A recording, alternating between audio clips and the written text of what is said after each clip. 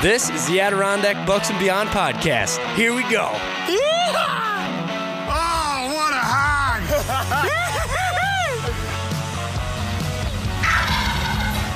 Take him, Corey. Attaboy.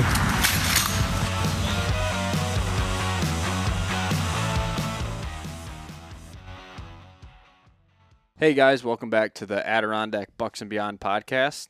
Today it's just a short crew. Brad and I are sitting in his basement. No one else could make it out tonight, but we wanted to get a podcast out to you guys because we've been a little vacant over the last few months. Been a while. Yep. I've been busy with the internship, as everybody knows, and everyone else just been busy with work and all that other good stuff. Kids running around now, and so I think today we're gonna focus on. I'm gonna tell my buck story from this year, and then just kind of, as usual, wherever the conversation leads. So. Also, we don't know how it will go. We've never done – well, actually, Corey and I did a two-man podcast once up at camp. The first one ever, right? It was either the first or the second one that we ever did. It was just Corey and I. But I'm pretty sure it was the first. Yeah, it might have been. With rain on the tent. Oh, yeah. Yeah, I guess it was the that first. Was awesome. But Brad and I are going to give this a shot, and I guess you guys will tell us what you think. So I'll just jump right into my buck story. It was November 12th, right? Sounds about right. It was November 12th.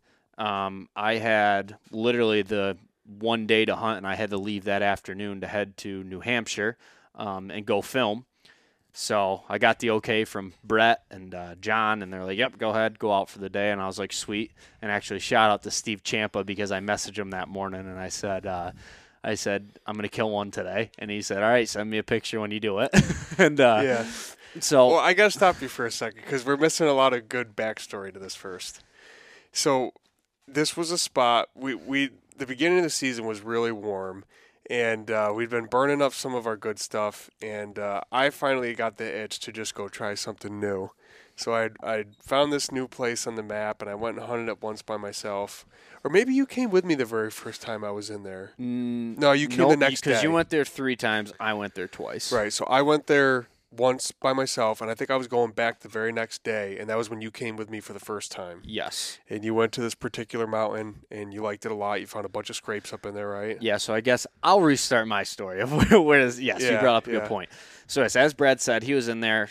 I went with him the next day, and this was like a week and a half prior to going back in there when I killed my buck. That's about right, yeah. So we go in there. It was like kind of a warm, crunchy day, if I'm remembering right. The leaves were pretty loud. There was nothing special Nothing about really it. going on.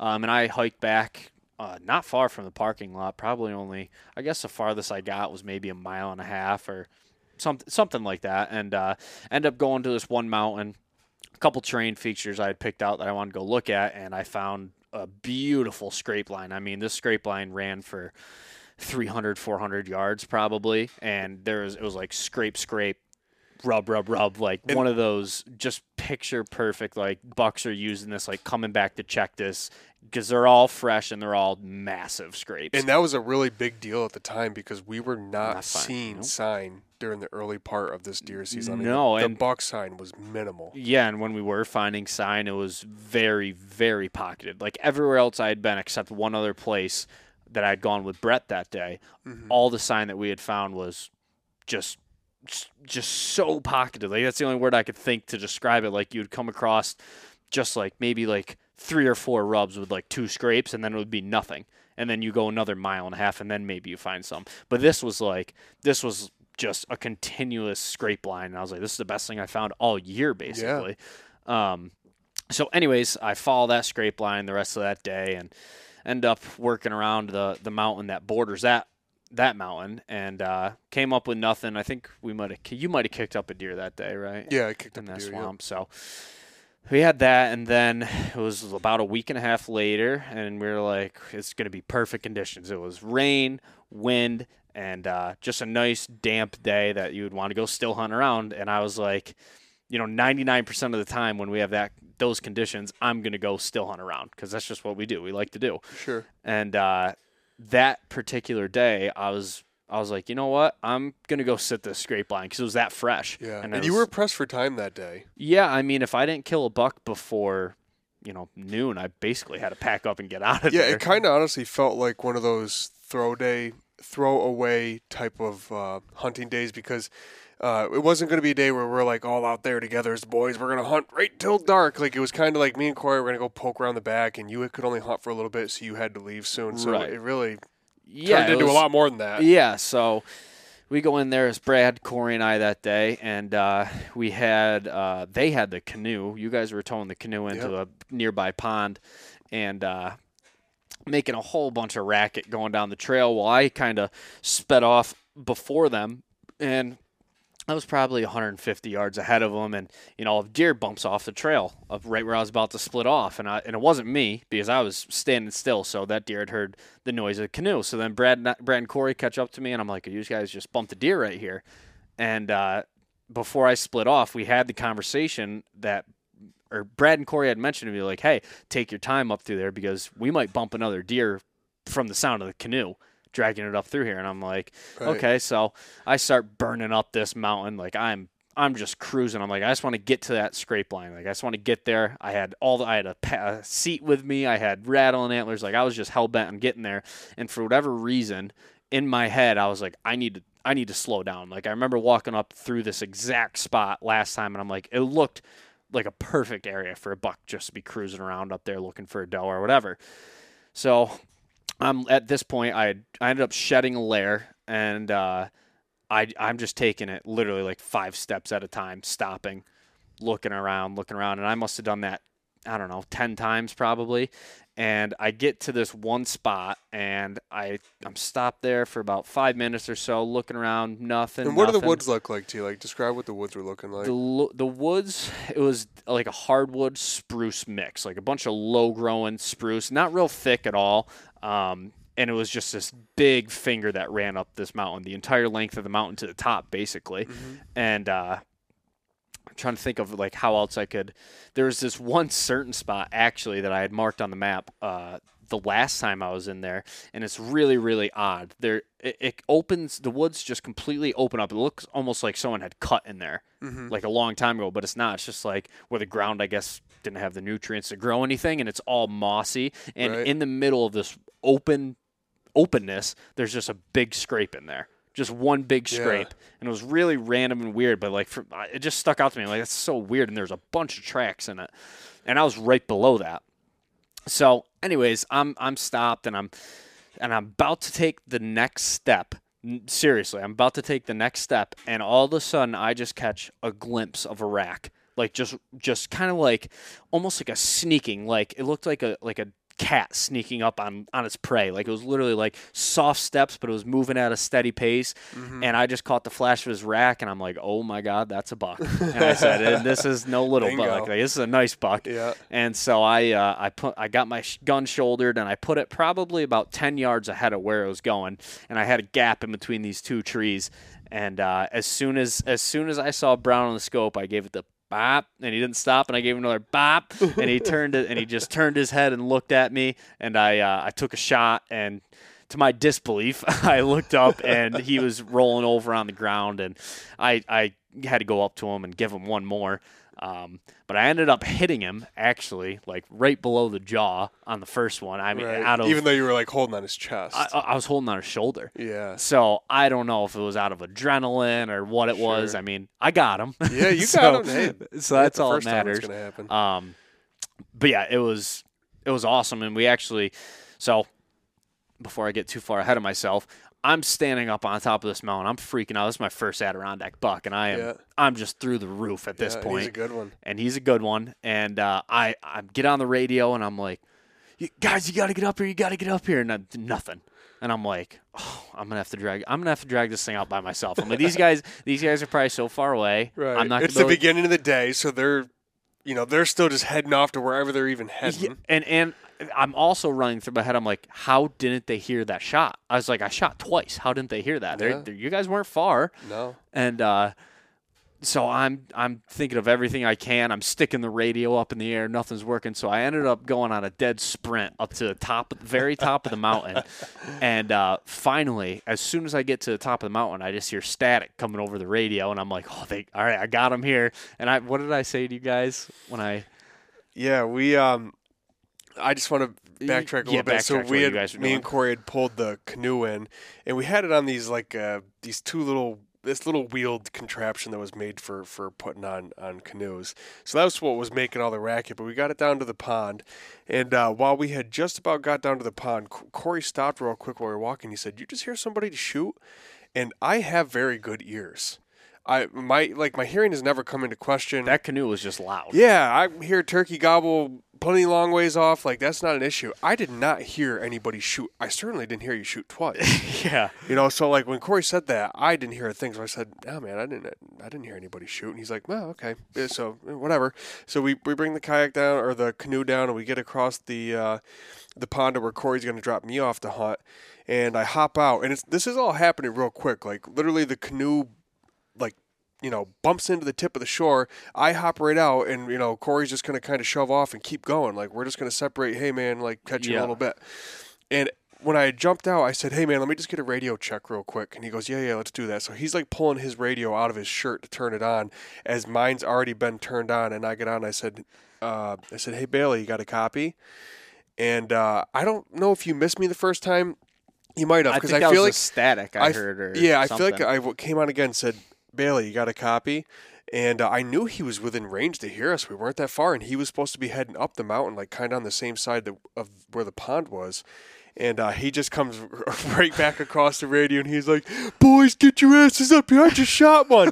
And me and Corey just looked at each other with the biggest eyes. We were like, "What?" When all I said, I think I just came back and I was like, "You shot one?" Yeah, you did say that. And I was like, "Get up here! I just killed a 10-pointer." Yeah, me and Corey were like, "Holy shit, man! Let's go!" We just hopped back in the canoe and we freaking start paddling our asses back across that pond. You guys got up there pretty quick. Well, we were pumped because we weren't that far from you, so we were like, "Oh my god!" Because me and Corey were headed to the back of the pond, which was going to be a pretty good ways, and we were going to walk way back into these steep-ass ravines. It's just nice. It looks nice. It was, oh yeah, and not only would we likely have not gotten reception, you didn't have an Inreach, and we certainly would have never heard you shoot, and it would have been a son of a gun. If you somehow did get us on the radio, it would have been such a long trek for us to get back to you, which of course we would have, but you just caught us at the best possible time. Yeah, I want to circle back to that you brought that, not now, but later, the Inreach thing. Yeah. Towards the end, we'll circle back definitely. to that. So we head back across pond. Yeah, so they head back across the pond, and they come up, and actually we'll have a video coming out here soon at some point. I'll have a video of my buck and Brad's buck. I don't know if it'll be same video or different video, whatever, but we'll have those videos coming out. So yeah, they came up there, and I had told them on the radio, because I didn't want to get them like too pumped. I was like, it's not a giant, but it's a nice buck. And so Brad had told me afterwards, him and Corey were thinking like, oh, okay, like it's like a decent little basket rack buck or whatever. Well, you said he's a 10, but he's kind. I said he's short tined. Yeah, just the way you described him, we were like, oh, that's kind of like a little small buck. Yeah. So they come running up, and we just kind of. Yeah, we kind of all just celebrated up on top of the mountain, basically, is the best way to put it. Yeah. The anticipation, I flicked I'm always the leader in our group when we walk. Like, I just tend to be at the head of the pack, and these guys all just fall in behind me. For whatever reason, I just prefer to walk out front. You're a fast walker. I am. But so I'm doing that going up the mountain, and then I'm like, this is Corey's and his brother's moment. So I'm going to let Corey. And I turned around to Corey and said, "Corey, get ahead of me." The brothers. Yeah. So I let Corey get ahead of me so he could be the first to come up over the hill and see you. And I flicked the recording on my phone, and dude, the anticipation as we're coming up that mountain to see you and see the buck, and the season had been, it's November 12th at that point, so. Consider we've been hunting really steadily since October 1st. We've been hunting with firearms since October 14th-ish with the muzzleloaders right into the rifles. And, dude, we were striking out big time. The buck sign was terrible. It had been super hot. Yeah, I wanted to mention that, too, before we go any further. Like, I've had a whole bunch of people message me and be like, man, you guys are just killing it this season. And it's so funny when people get that perspective through social media by, like, you posting pictures of stuff like, oh, you guys are killing it. Like, my God, like, we really weren't, dude. Like, we were not. Anytime, I was seeing a lot of deer. Don't get me wrong. I saw more deer this year than I have any other year. Like, every time I was going out, I was seeing deer. Sure. But, like, we were the farthest thing from having a good season. We were actually talking about the whole time, like, man, we just can't find them this year. I would say I'd be very hard-pressed to say that we had a good season. Yeah. We shot 2 nice bucks, but all the downtime in between that, and that's why social media can get you. It can get you putting weird thoughts in your mind, and it can get you really down on yourself when you're struggling in the woods. But, hey, we were too.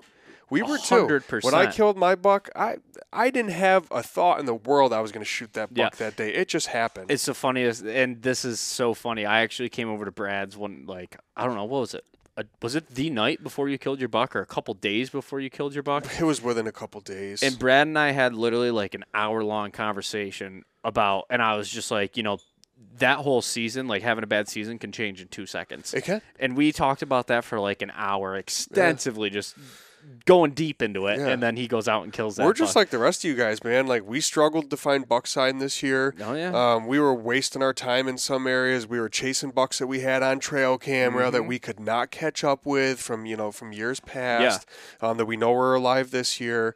We were talking with other good hunters we know that are, like, successful year in and year out, and they were having a tough year. So it just goes to show, like, you just have to be out in the woods hunting because you truly never know when it's going to happen. It happens when you least expect it. It sounds so cliche, but that is just like the best thing anybody could ever say is it happens when you least expect it. Yeah, dude, and that's why hunting. I mean, that's why hunting is just so good on so many levels for you for us as a person, dude. It teaches you perseverance and keep pushing, and you got to have the motivation, especially up there. It's a lot of work for something that a lot of times doesn't happen, and when it does, it's so quick. It's like a flash in the pan. Yeah, I mean, I literally was on cloud 9 for.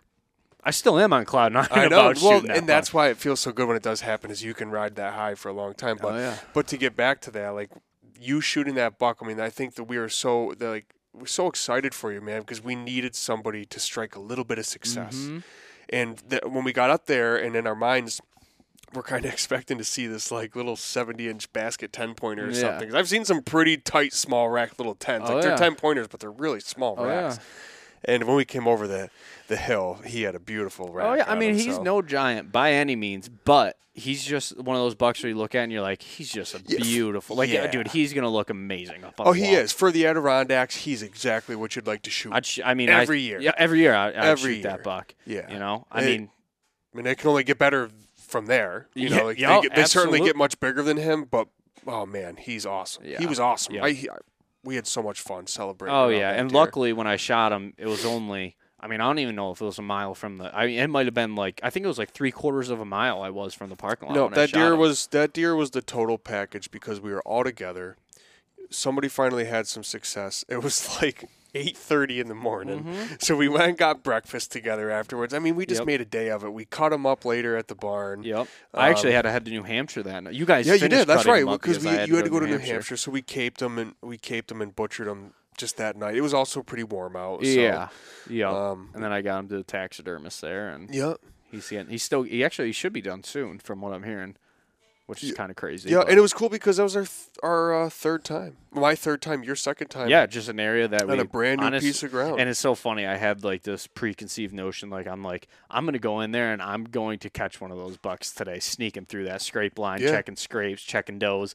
I didn't even make it to the scrape line. No, I know. It's so funny in the pictures. You can see the seat I have connected to my bag and stuff walking out. I never even had to sit down on it. But you have to imagine that it was him that was making those scrapes in there. One of them, yeah. I don't think it was like bucks. Some happenstance. We caught him cruising through there and we bumped him with the canoe and he comes right to you. I think he lived up in there. The other thing that goes to show is, and I mean, we've seen this over and over and over again, is how often, I mean, in the Adirondacks at least, bucks are bedding off of trails. Yeah. Off of hiking trails. Yeah, definitely. Like even if he didn't see you guys, he was close enough to hear you guys. Yep. He's better right over top of that, monitoring that every single day, probably. That's probably his main bed right there. I never used to believe it, but the more we've hunted public land, it's making me a believer. We've just seen everywhere we go, dude. It's everywhere. I mean, everywhere we go, we find a bed right off the trail. A buck bed. I'm not saying that there's like some tactic to hunt trails for big trophy whitetails, but I am telling you that they bed along trails, they travel along the trails, and they certainly monitor the trails for hunter access. 100. I mean,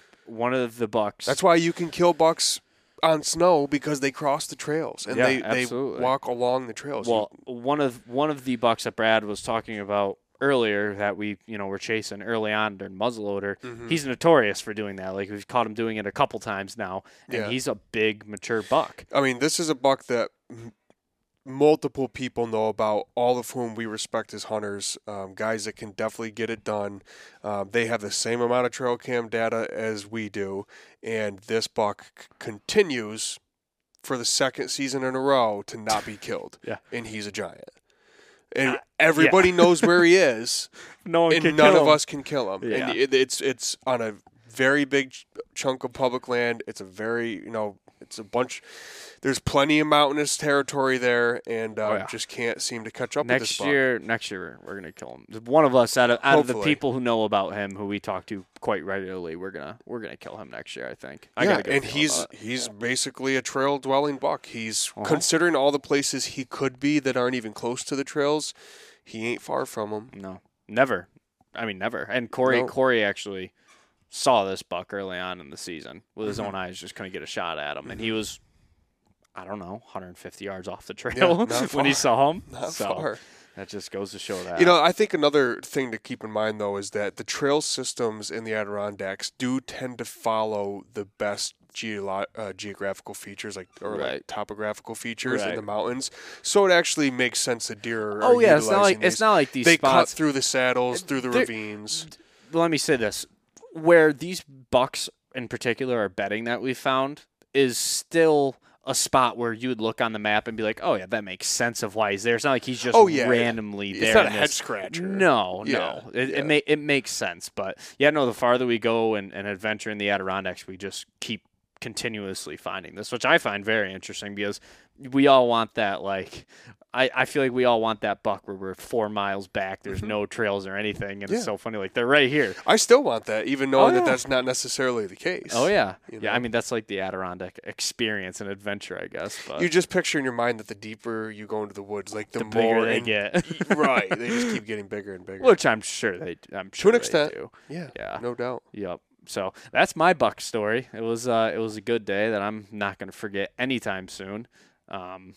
Be ingrained in my mind forever, and I'm just happy that Brad and Corey were there to share it with me because I was thinking there for a moment I was going to be all by myself. So and I said that when I shot my buck too. I was extremely thankful that it was on a Sunday and everybody could be there to enjoy it with me because we'll shoot plenty of bucks over our lives. I've shot a couple already. Like on weekdays, I had randomly off from work and nobody's around. Like it's just you and your deer, which is always cool. But the camaraderie definitely makes it more fun. So it's great when you can. The camaraderie is such a big part for me. Like when Brad had shot his buck, and I don't know if you mentioned it or not, but I don't know if we're going to do a podcast on Brad's buck or not, because we're going to have a video out here shortly about it.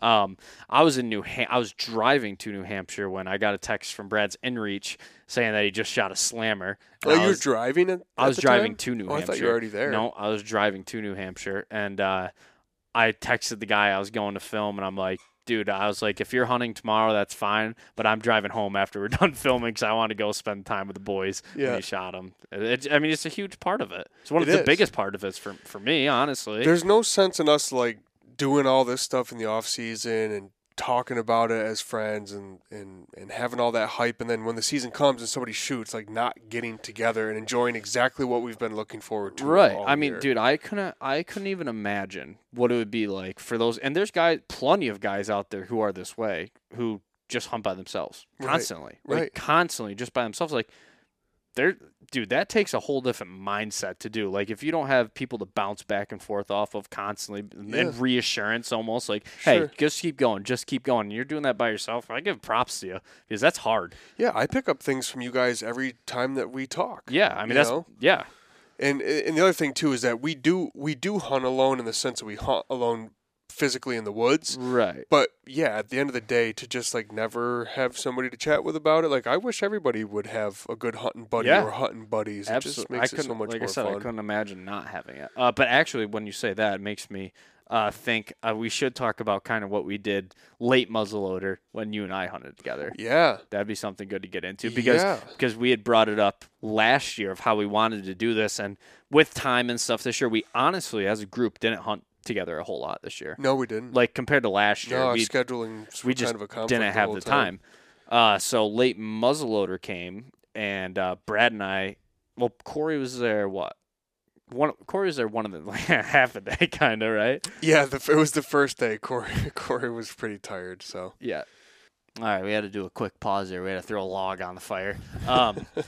But what we were saying was towards the end of the season there, late muzzleloader, because we have that camp up in the Adirondacks now that Brad is a part of, I'm a part of, Corey's a part of, and last few days we all got to hunt together, and Brad and I specifically did a lot of hunting together, and I don't even remember if I said it before we paused it or not. But Brad, last year during the podcast, we were talking to Todd Mead about hunting as a group and how efficient that could be. And Brad and I actually ended up giving that a try, and man, was it a blast the way we were hunting. it was so much fun. Brad and I, even when. We were just bumping deer all over the place on this property, really, because there's a ton of deer on there. There's cuts here, and it's private property backed by state, and I think most of the deer we saw were on the state property when we were back there. Yeah. But basically what we're doing, and it would have been more efficient with probably like 2 more guys, we're basically doing still hunt drives towards each other, and what we would do, we would find these smaller mountains, because, there's not that many mountains back there, but the ones we happened to come across were smaller in size, and we would each wrap around one side of the mountain. Like I don't know where you were going, but I was going like 3/4 of the way up basically, and just wrapping from there. And we kept doing it. We're seeing does, and I think it was the second day we had hunted together. We found this one mountain that just looked like it had good potential, and there's a cut on would that be the east side of it? What side is that cut on? Do you know? Is this the day we went in with all the snow, or the day that we? The day you saw the buck. No, that was the first time I'd ever been in there with you guys. That was the first time. That was the first day. Oh, okay, yeah. Because Corey was there that day. Yeah. Whatever. Anyways. So the cut would have been on the let's just, I'm not great with my bearings up there yet, but let's say like on the east side. I think it's the east side of the mountain, and that's on private, and then that turns into public, right? Yeah, that mountain turns into public. So, anyways. Yeah. Brad was like, "Hey, so you wrap around this side, and I'm just kind of." And I told you just kind of stay down by this swamp down here. Yeah, and you work said stay down by the swamp and then work your way up, and we'll meet down here on this finger on the other side of the mountain. Yeah. So I'm just going along, and Brad actually thought he heard me shoot. Yeah, I could have sworn I did. Brad could have sworn he heard me shoot, which I did. Here I am saying I have great ears earlier. I didn't hear Corey, then I thought I heard. I'm telling you, I have decent hearing. Yeah. So I'm just kind of scooting along and, not seeing any deer. I cut some running tracks. I'm like, oh, that's weird, kind of running back towards Brad. And I get to where we're meeting, and no Brad. And then what we do, we kept whistling to each other, where we were. Yep. And, And so I wrap around, I find Brad, and I look at Brad's face, and Brad's eyes are about the size of an owl's eyes. he's looking at me, and he's like, "You just pushed a buck to me," and I'm like, "What?" And I guess you could tell your perspective of it. Yeah, it was actually it was super cold that day. The leaves were really crunchy, and I had just run into Corey in the woods, and Corey was kind of tired, so he was just going to kind of work his way back towards the parking lot. And I didn't walk too much farther away from Corey. I probably went, I don't know, maybe 200 yards, and I just sat down for a little bit. I was going to watch the edge of the swamp, and then I see Orange moving through the bottom of the swamp. Oh, I forgot about that, yeah. Yeah, it's Bailey. So I walked down to him, and we got chit-chatting. We were like, hey, Corey's going to go take a break for a bit. I said, but I guess I didn't really say this, but we mutually agreed that we both wanted to keep hunting. So we both had the same mountain in mind. We're like, well, let's walk over around this swamp. And when we get there, you stick to the swamp and kind of get around the other side, and I'll meet you on this finger. And we're like looking at the map there. And I said, I'll go around the other side, and we'll meet on the finger. So we split up, and I didn't know I was going to run into this cut that we were talking about earlier. It was on the east side of the mountain.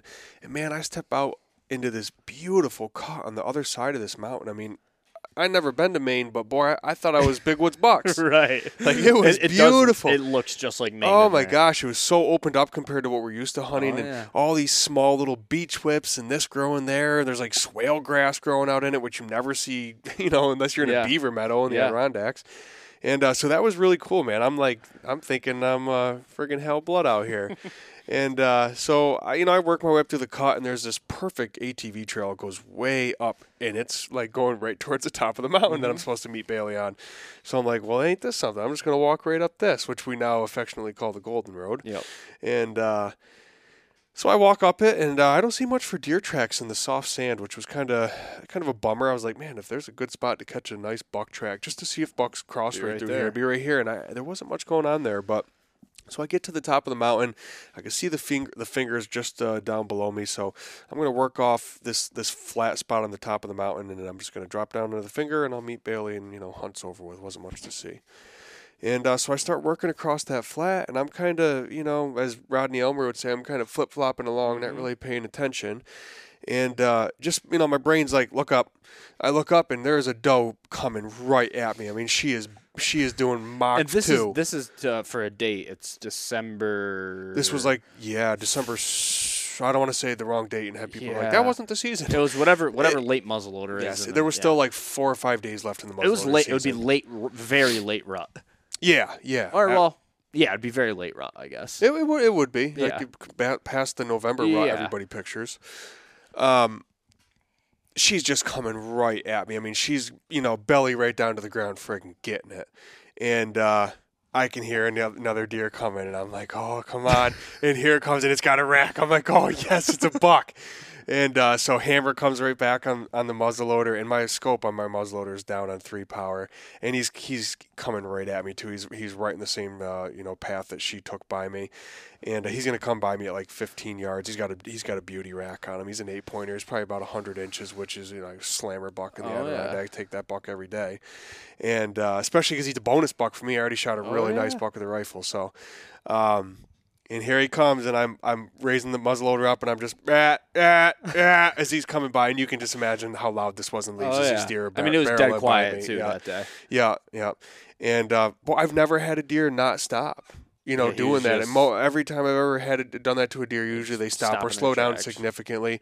And I'm just as this buck's bounded by me, and he's kind of torn between watching her, who's still doing Mach 2, and trying to figure out what I am. So he's kind of like loping, like real slow, looking at me, looking at her as he's going by me, and I just cannot put this buck in the scope. He's so close. And I'm like looking through my scope, and he's not in it. I'm looking over top of the scope, and he's still right there. So I'm looking through my scope again, and I can't put him in it. And before you know it, like he's about 70 yards away, and now the beach whips are just making it a mess.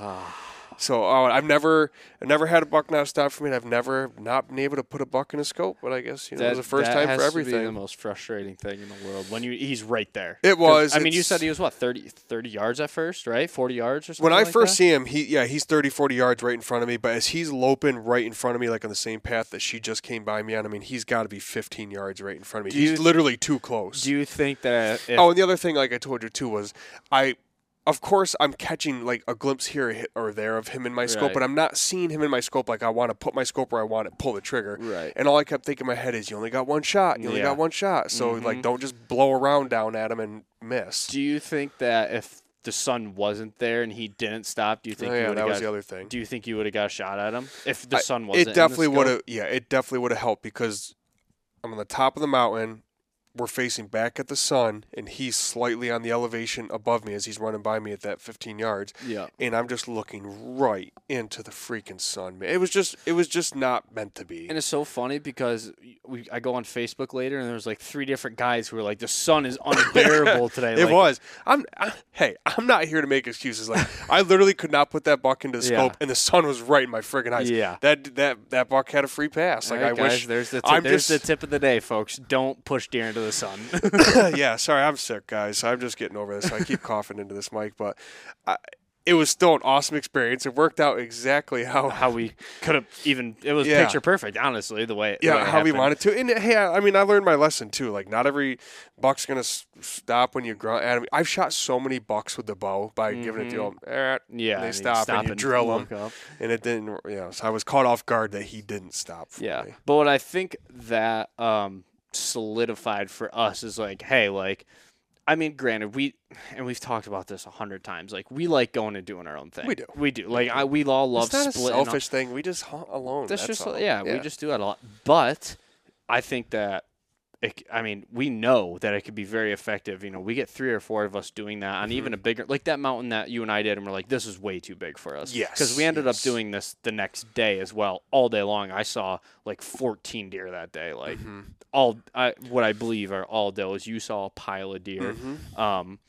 But it could be very effective, especially in a big woods setting like that, when you're just trying to get deer up off their feet and there's not snow on the ground. Yeah. I think that is something that we can be effective with in the future. It definitely helped, too, that we had both already filled tags so that, that pressure was off. Yeah. And we were just having fun, kicking around the mountains, like meeting around the backside of it. We just kept coming to every mountain and we just split around it and meet again on the backside. Yeah. That's all we were doing. Another cool thing is like this property. So like, basically, the way I've looked at it is like, oh, this will be like a property that, like, we go up there opening day with all the guys and like have our opening day ritual with them. It'll be a cool thing to have. But now that we start hunting, I'm like, this property is awesome, dude. It is like, awesome. And I think all of us agreed on that, especially after we all hunted together. And Corey had been telling us for like months. He's like, I'm telling you guys, this property is awesome. So, and there's a lot of big bucks. It's at the foot of the Adirondacks, so it's not that more deep, that deeper. Adirondack feel, right? But I mean, it is certainly the Adirondacks. It's just not the deep Adirondack feel. So, and it looks very different because it's not those big, huge mountain ranges with the big, long valleys and all that. It's a bunch of little small mountains, a couple hills mixed in, big like swamps. which we don't usually say. There's some really big swamps. There's a couple cuts because there's still some logging activity in there. Lots of moose. So it's really there's a ton of moose in there. I saw 3 that second day we went in there, which I've never seen a moose in the woods. Shed. Yeah, you found that. Yep, you found that paddle. It's So just cool. It just breaks it up. You guys will probably hear a lot of stories and see some videos over the next couple of years of us shooting some bucks up there. I'm sure. Oh, I'm sure no doubt. And no doubt. honestly, I think it's going to be a productive place because I'm at the point where I'm just burnt out from the farm country stuff. Like I can't deal with property lines anymore. I can't deal with people stepping over top of you basically. And it's not even like a selfish thing. It's just I don't want that. Like I just don't want that when I'm hunting. How do you go from hunting like something that's where you killed your buck this year? Right.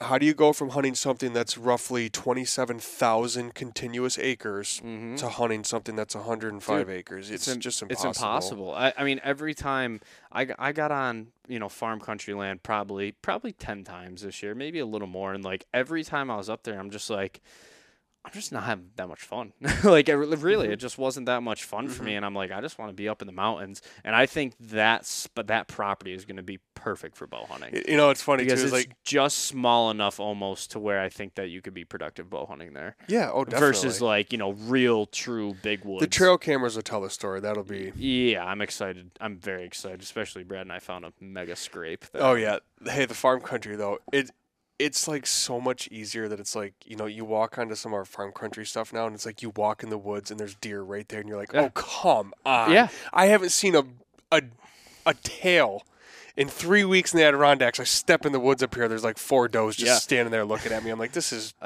too easy. I actually did hunt the last 2 or 3 days of Southern Zone muzzleloader we have a lease here in the farm country that Corey and I got, and I hunted up there the last 2 days, and there's just deer, and it's funny because there's no deer in there at all, like throughout the entire season, and now it's like a good food source for them. So they're all there, dude. There's tracks everywhere in there. I ended up seeing a nice buck in there. I just couldn't get a shot at him, and I mean that was fun, but like that's because nothing else was open. I'm not hating on it. I guess I should clarify why I feel that way. I'm not hating on it at all. No, I just crave the grind now. Oh yeah, and I crave the adventure of going up into the big woods. And I mean, we've also said this a million times. I don't, it's not like I look down on anybody who does hunt it. Like there's a challenge in every place that you could ever hunt, for a whitetail. Like there's always a challenge involved in it. They're just different. And there's definitely a challenge in hunting, farm country. You can go down and hunt the suburbs in New Jersey and find challenges in it, I just want the challenge of, the big mountains and the adventure of it. Yeah. So. Yeah. What do we got for time? 38 minutes. Really? Feels like we've been talking forever. I know. Do you have anything else that you think we could add to this, or? Yeah, I want to go back to the Inreach thing, but go ahead and say whatever you're going to say. I was just going to say that overall as a group, we had a good season. We hunted as hard as we've probably ever have. I know I personally did not miss a single morning of dragging myself out of bed that I had a day off to go hunting. Yeah. I didn't miss one. Yeah. Never slept in a single day. Mm-hmm. And you know that's what's fun because that's what it takes to be successful in the big woods. And it was just another good season of us learning things that work, things that we probably won't do again, trying some new stuff. Had some awesome laughs, and as always, you know, became closer as friends. And it was a good year for Adam, which was awesome because we've been wanting Adam to have a good year in the deer woods. He's been. Yeah, he did. Yeah, he was the first one to shoot a buck this year with his bow, and then he went out to Illinois and shot a really nice buck as well. So Corey didn't end up filling a buck tag this year, but that's okay because after the slammer he shot last year, he can go. And it's funny because when we had Adam Marquette on here, Adam Marquette's like the only time I never shot a deer up in the Adirondacks was the year I had my daughter. Yeah. Hey, and that's a good point, dude. Corey had his son this year, and he was just super busy with him. Sure. And I mean, it was all over Corey's face all season. He was a tired dad, man. Dude, he was just trying so hard to be out there with us. But you could just tell he wasn't himself. The baby not sleeping at all and being up all night. Like, that makes it tough. And he was trying, man. Oh, yeah. He was absolutely out there with us when he could be. And that kid's lucky he's cute because he cries an awful I know. lot. So basically what we're trying to say is Corey's probably brewing up a slammer next year. Yeah. I expect a giant to come out of Corey next year. Probably going to be the one we were talking about earlier. Kid could step into a 1-acre piece of woods and find a 180-inch buck. Yeah, absolutely. So, I agree with all that. The little time that I did get to hunt, it was awesome. It was everything I could ask for. And it's so funny because before the season started, I wasn't bumming necessarily because I was really looking forward to the internship, and I'm just completely blessed I even got the internship. But there was a part of me I'm like, man, I'm gonna be brewing all year. I just want to kill an Adirondack buck so bad, and it's it works out to where I go out that one day and kill my Adirondack buck. Where last year you never know how it's gonna work. Yeah, last year I spent every waking second I had up in the mountains, never connected with a buck, and then this year it just happens like that. So it's funny. It's funny how that works out, but. And now we find ourselves, looking at whatever it's going to be. I don't know, 10 months of we have thinking about it till next time. Yeah, at least like we always say, we got the turkey season to break it up a little bit, and we'll be doing some travel. Hopefully, we'll be doing some traveling. We'll go back down to Virginia for that, and oh hell yeah! Yeah, we'll go back down to Virginia. Hell yeah, we're going down to Virginia, brother. Yeah, go kill another road runner or another nappy point bully bird. Little southern hospitality. Yeah, so that'll be something to look forward to. But in the back of your mind, you're always looking forward to deer season anyways. Every time turkey season comes around, you're like, I'm infatuated for the months of April and May for the most part, but I freaking love deer hunting, man. It just does it for me. When I'm turkey hunting, I'm constantly looking for sheds and signs. So if that says anything, when I'm deer hunting, I'll see. Maybe I'm looking for scratching. Yeah. Maybe I see scratching. Even when we turkey hunt up there in the spring, it doesn't have the same vibe to me being up there. The mountains in the fall and stuff are just a totally different And I think a lot of it is because when we do hunt up there, is we're basically hunting off the road when we're up there. We're not traveling great distances back in the mountain, which I am intrigued to what kind of birds are living 4 miles back in the mountains. You go find out for me, because I know where they definitely are. I had that camera, and I guess this isn't too terribly far, but that one was probably a mile back that I got. Yeah, that's not bad. No, not too bad, but anyways. The last thing that I wanted to touch on was the Inreaches. So I have never had an Inreach, and Brad and Corey have always had an Inreach. We have the Inreach Explorers. You have the Inreach Explorers, and I have the Mini, which, they do the same thing. Honestly, your phone makes it do the same thing because you get the apps or whatever. And what a difference they make, because if Brad didn't have that when he killed his buck, screwed. He's up there all alone, and we're not. I could have dragged the buck out myself, but it was really friggin' helpful to have Corey there. Yeah, absolutely. And if I had one when I had my buck, it would be no problem. I could have just texted you guys instead of running up the mountain to get it. I just think that if there are people out there who are consistently in the mountains, whether that's, camping, hiking, scouting, hunting, whatever you're doing, those things are 100% worth it. I mean, I think like the cheapest plan you get for them is what? I think it's like $30 or something like that. I just buy the unlimited just so I don't have to worry about it. But like, I got talking to, it really made me think of it when we were with, Zach Fairball and John and all of them up in the Adirondacks. I don't know if anyone's seen this video or not. I'm sure you have if you watch THP, but Zach buries his truck on a road back in the middle of nowhere, basically. Like, if that guy didn't pull up on his side-by-side and none of us were there. Sure. And, I mean, that could have been any one of us. Yeah. Like, what are you going to do? Right. I mean, you're walking. I mean, and it's a complete blizzard.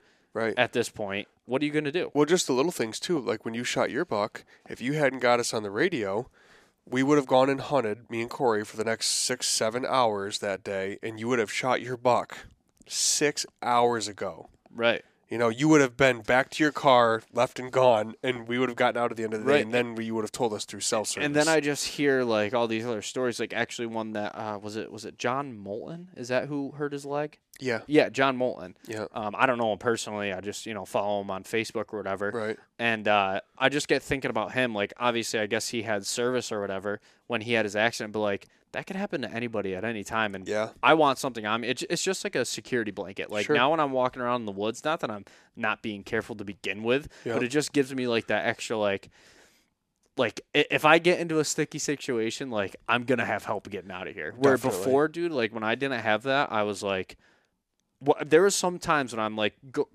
when I was in Vermont, for example, I didn't have an Inreach at that time. And I'm going down, I mean, basically cliffs chasing these deer. And I that's a whole other story in itself, I guess. I was on a pretty good sized track all day, whatever. So they're bringing me down through these cliffs. And all I'm thinking is I have no service right now. I was like, the nearest road is probably 2-3 miles away. Yeah. I'm like, if I fall in these cliffs right now, what am I going to do? Right. Like, I there was one point where I was like, I'm thinking about turning around right now because I don't want to put myself in that predicament. Yeah. But like with that Inreach, again, not that I'm being careless or like putting myself in situations, but like if I did happen to fall, like A, it has the SOS button, and B, I could just send someone a text and it sends my coordinates with it. Yeah, dude, you have to consider it because even the most sure-footed people, the whole point is that you never know when you're going to get hurt. You can go your whole life without breaking a bone. It doesn't mean at some point you won't. If everybody could anticipate when you're going to get injured, then nobody would ever get injured. Right. It's times like those where 5 minutes after you having that thought, dude, you could have slipped on a slippery rock and gone down the mountain for all you knew. Like, I guess where I'm going with this is for everyone who does hunt up in the mountains or do whatever, go do backcountry stuff, like that $300 can save your life. So it's something that everyone I think should look into, and I should have had it all along. Yeah, just being able to communicate with loved ones when you're in camp or getting people on the horn, or just we communicate in the woods sometimes with it. Like, hey, meet you back at the truck at 5 o'clock. I can't get you on the radio. Or like when we were hunting and I said I've been sitting by a fire for the past hour and a half. Yeah, exactly. and just to like clarify too, like it does connect. I know you've already said it, but it connects through the Bluetooth on your phone, and you're literally using your phone via the satellite. So if you can use your smartphone, you can use these GPSs, and it's equally as convenient. You're not trying to like type in a 3-word message on your GPS using like the up-down arrows. You can connect it to your phone and text message like you normally would. Right. And if anyone has been looking into them and is like, I know when I got the Mini, you said the only thing is the battery life on it. So I mean, your guys' battery, what can last? It should realistically last. Yours battery should probably last like 1 to 2 days, depending on how cold it is and how often you're using it. And ours should last 4 to 5 days. So I hunted for 3 days straight. Well, in that period of time when we're hunting late muzzleloader, I hunted for like 6 days straight. But 3 of the days, that's when I had just got it. And I mean, I hunted for 8 hours each day, probably 6 hours, something like that, and had it on the whole time. And I actually still haven't charged it, and it's at 91% still. That's awesome. And that's the Mini. That's awesome. That's the Mini. And I'm not saying those stats from like, I don't have them right here in front of me. You might look at Garmin. They actually, maybe they should both last a little bit longer. But I know when me and Corey got the Explorers at the time, we bought them because people were saying that if you're going to hunt out of camps where you're not going to be able to recharge them, you better get ones with the bigger batteries. Right. So yeah, and we've actually, all had good experiences. they've helped us many times. Yes. Many times. Even like that when that guy was, shooting when we were up at our tent camp, and that guy guy was shooting because he was lost up there. Yeah. And we wouldn't be able to message anybody, but because Corey had his Inreach, he messaged a DC officer and got a hold of him and let him know. Whether, I don't know whatever happened to that guy. I'm sure he got out because we didn't hear anything nothing about good comes from multiple gunshots at like 12 o'clock at night. Yeah, so. no, absolutely in the mountains. So hopefully that helps somebody, and hopefully that you people maybe think about getting one because it really could save you in a sticky situation. It's a big price up front depending on which one you get. I mean, neither one of them's cheap, but one of them is particularly more expensive than the other. But I don't regret it. I'd buy another one tomorrow. Oh, yeah. I'd buy a more expensive one tomorrow. Yep, absolutely. So I think that'll probably wrap it up for today. We'll keep it short until, we have the whole group with us. But hopefully this gets the ball rolling on the podcast again because, like I've said a billion times, like this year just hadn't really worked out for us because I was so busy and everyone else was so busy. But we do have a couple videos coming. We scrounged up a couple like after the kill videos I think will turn out pretty cool. And I'm going to get to editing those pretty soon. So hope you guys enjoyed that one, and we'll catch you next time. So thanks for listening. And as always, go give us a follow on Instagram, Facebook, YouTube, all under Adirondack Bucks and Beyond.